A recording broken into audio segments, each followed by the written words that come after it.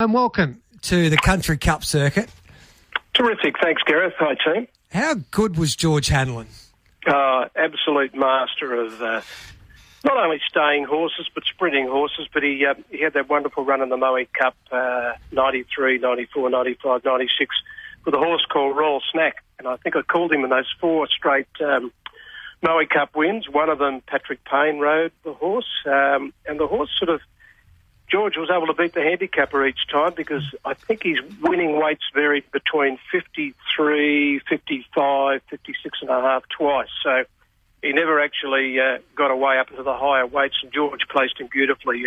He was a terrific little galloper, Royal Snack, and he had longevity, and George could keep him up, and he used to target this race. So he was a beauty, but he had a horse called Noble Comment who ran second to Kiwi in 82, in the 83 in the Melbourne Cup, then ran third, I think it was, back in 82.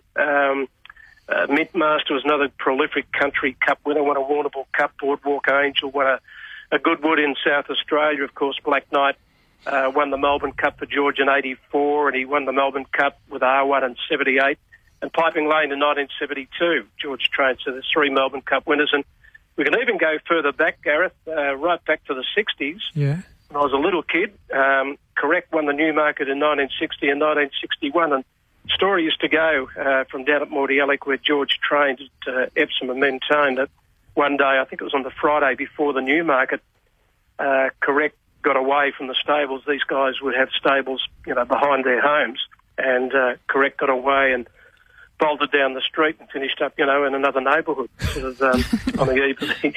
And one of the trainers said he went out the front, and flying past was, the favourite for the Newmarket for the next day, and about 100 metres behind was George and his Statesman Holden trying to find him. And that would have been a sight to see around the Flemington precinct. And Brian, just you even rattling off his, feats, they're just incredible. You said the 3 Melbourne Cups, and we were talking before you come on air. He was an interesting character. Those who knew him and were close with him probably knew what he was thinking. But how was he, as a person? He was a good guy, George. I remember. The press would sort of try and get a line out of him, and he was too clever for all of us. And he'd leave you wondering, and he'd just tilt his hat forward and walk off. So you didn't know what he actually told you. And I remember way back in the 70s, I was doing the trackside interviews for 3UZ, the old station before it became 927 and RSN. And Bert Bryant was the commentator, and I was the junior race caller, but I was the interviewer on the day on the tape recorder. And a horse called Tara's Volva got beaten at short odds. It might have been a St Ledger or something like that. And the press were all gathered around him, and here I am on that 21 years of age or something, 22, and I said, "Oh, Mr. Hanlon, I'm Brian Martin." He said, "How are you going?" And I said, "Now, the horse has just been beaten. The crowd are booing over the fence. In those days, they used to. They're booing you, and they're booing the horse." And George broke into booing himself. He started booing his own horse. And I said, "Mr. Hanlon, will the horse still go to Sydney for the Sydney Derby, the AJC Derby?" And he said to me, "Would you take him? What do you think? Do you think he should go?" And he turned the interview around to me, and I was just shaking him the boots. I mean, I had no idea what he was trying to, achieve, but he scared the living daylights out of me. But I worked out what he was about sort of as time progressed, and he was the master of one-liners and very vague sort of guy. You didn't know what he was thinking, and the legendary urban myth used to go that George would park his car, his Statesman Holden, next to Bob Hoysted, the trainer of Manikato, and the 2 cars were virtually identical in that float car park at Epsom. And many's the time on a Saturday morning, and in those days the trainers would leave the keys in the ignition, and if someone had to move the car to get a float in, etc., because it was all sort of one training family. And George apparently many times would jump in the wrong car and drive it home. Hoysted would have to ring him and say, "George, will you bring your car? Take yours." And they're true stories. And there was another famous story. A lot of the apprentices would come from different countries, particularly from Italy and France and places like that, and come out and do work experience. And normally they, particularly from Japan, they'd send an interpreter with them. So George would take them on for 3 months and give them experience here. And a lot of them had no experience. And George would quite often put them on a short price favourite, because they could claim 3 kilos at Ballarat or somewhere. and they'd slaughter them. 12 wide, get beaten, a crowd would be booing and all that. And George had to issue the instructions via the interpreter, so it was a complete, shemozzle. And the kids would ride them accordingly, and the stewards called him in and, they grill him and say, Mr. Hanlon started 6-4 favourite. It's been beaten 8 lengths, travelled 15 wide for the entire trip. George had given some basic answer, and the stewards would even be left guessing. It's quite incredible. But he was admired by all because of his genius as a horse trainer. He was he's sort of like a horse whisperer in his own way, and he, if the gear broke, the saddle needed stitching or something like that, George would do it. That's the sort of horseman he was. I think at one stage he was a milkman in South Australia. Okay. But he was just a master of getting horses, a la sort of like Bart Cummings, getting horses to peak to the minute on the day, whether it be a Melbourne Cup, a Sydney Cup, a Caulfield Cup, and he won them all. And then he could get a top-class sprinter at the high Group 1 level and get it to win. After he trained down there at Epsom and Mentone, he sort of wanted to go back towards the country, and he moved down to Leopold. There's a great story behind a wonderful galloper called Rubiton, who won the Cox Plate in 87. The horse was pulling too hard on the track at Flemington for Pat Barnes, who was over from Adelaide.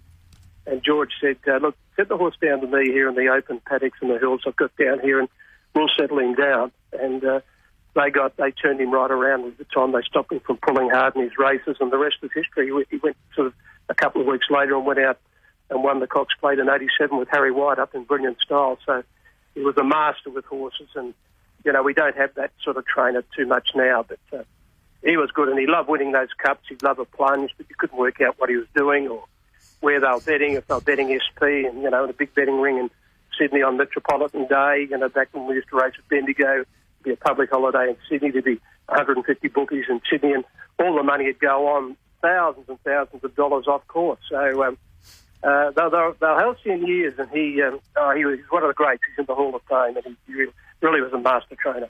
BM, you spoke about the challenges that sometimes young journalists and even older journalists would be presented with dealing with the racing trainers and potentially the jockeys from time to time. When did that start to shift, and can you think of a trainer that maybe paved the way for stables to be more open with the information and more media friendly?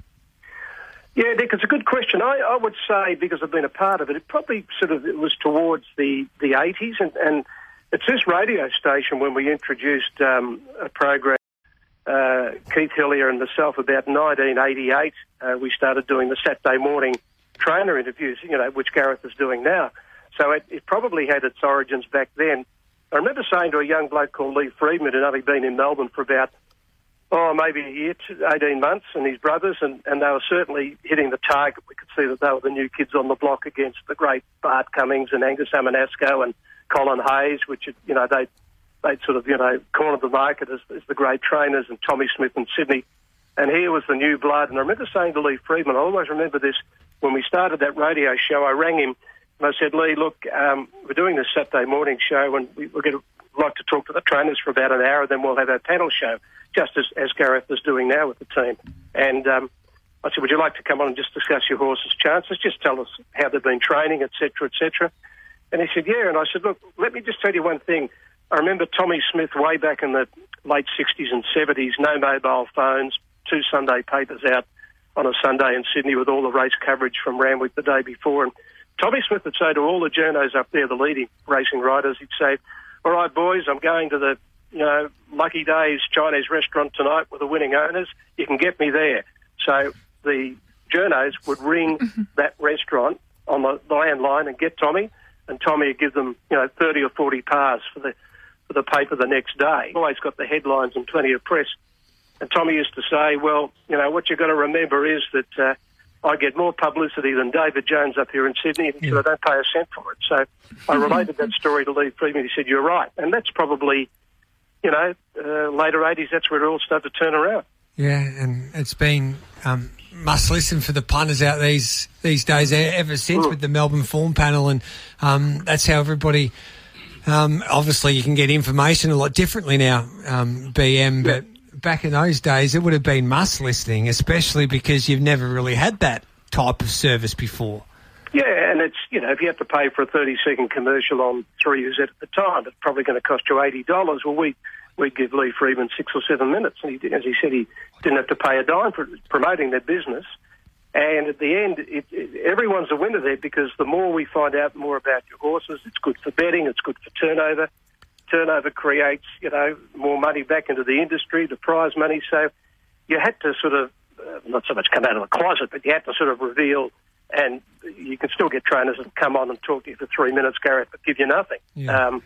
Because, there's still a bit of the old brigade there, and maybe the owners, should have first crack if there's going to be a bet, a plunge or something landed. That's always the mystery and intrigue of it all, and may that long live too. We still need all that component in racing, but it's, the younger Turks now, I listen every Saturday morning, of course, and you hear Dave Eustace or... the Wayne Hawkes or any of those people, at least you know exactly what's happening. You'll say to them, well, what's your best? And they're pretty well on the mark. And it's good. It's good. And as I say, everyone wins out of that. It's all exposed online now with the TV programs that we get to. So it's all shifted, but it was good back in those sort of cloak and dagger mystery days. And these guys were masters of their craft, and they could compete even when horses start to come from other countries and different training regimes. They could travel horses, and they were just as competitive because they were great horsemen. That was the essence of them.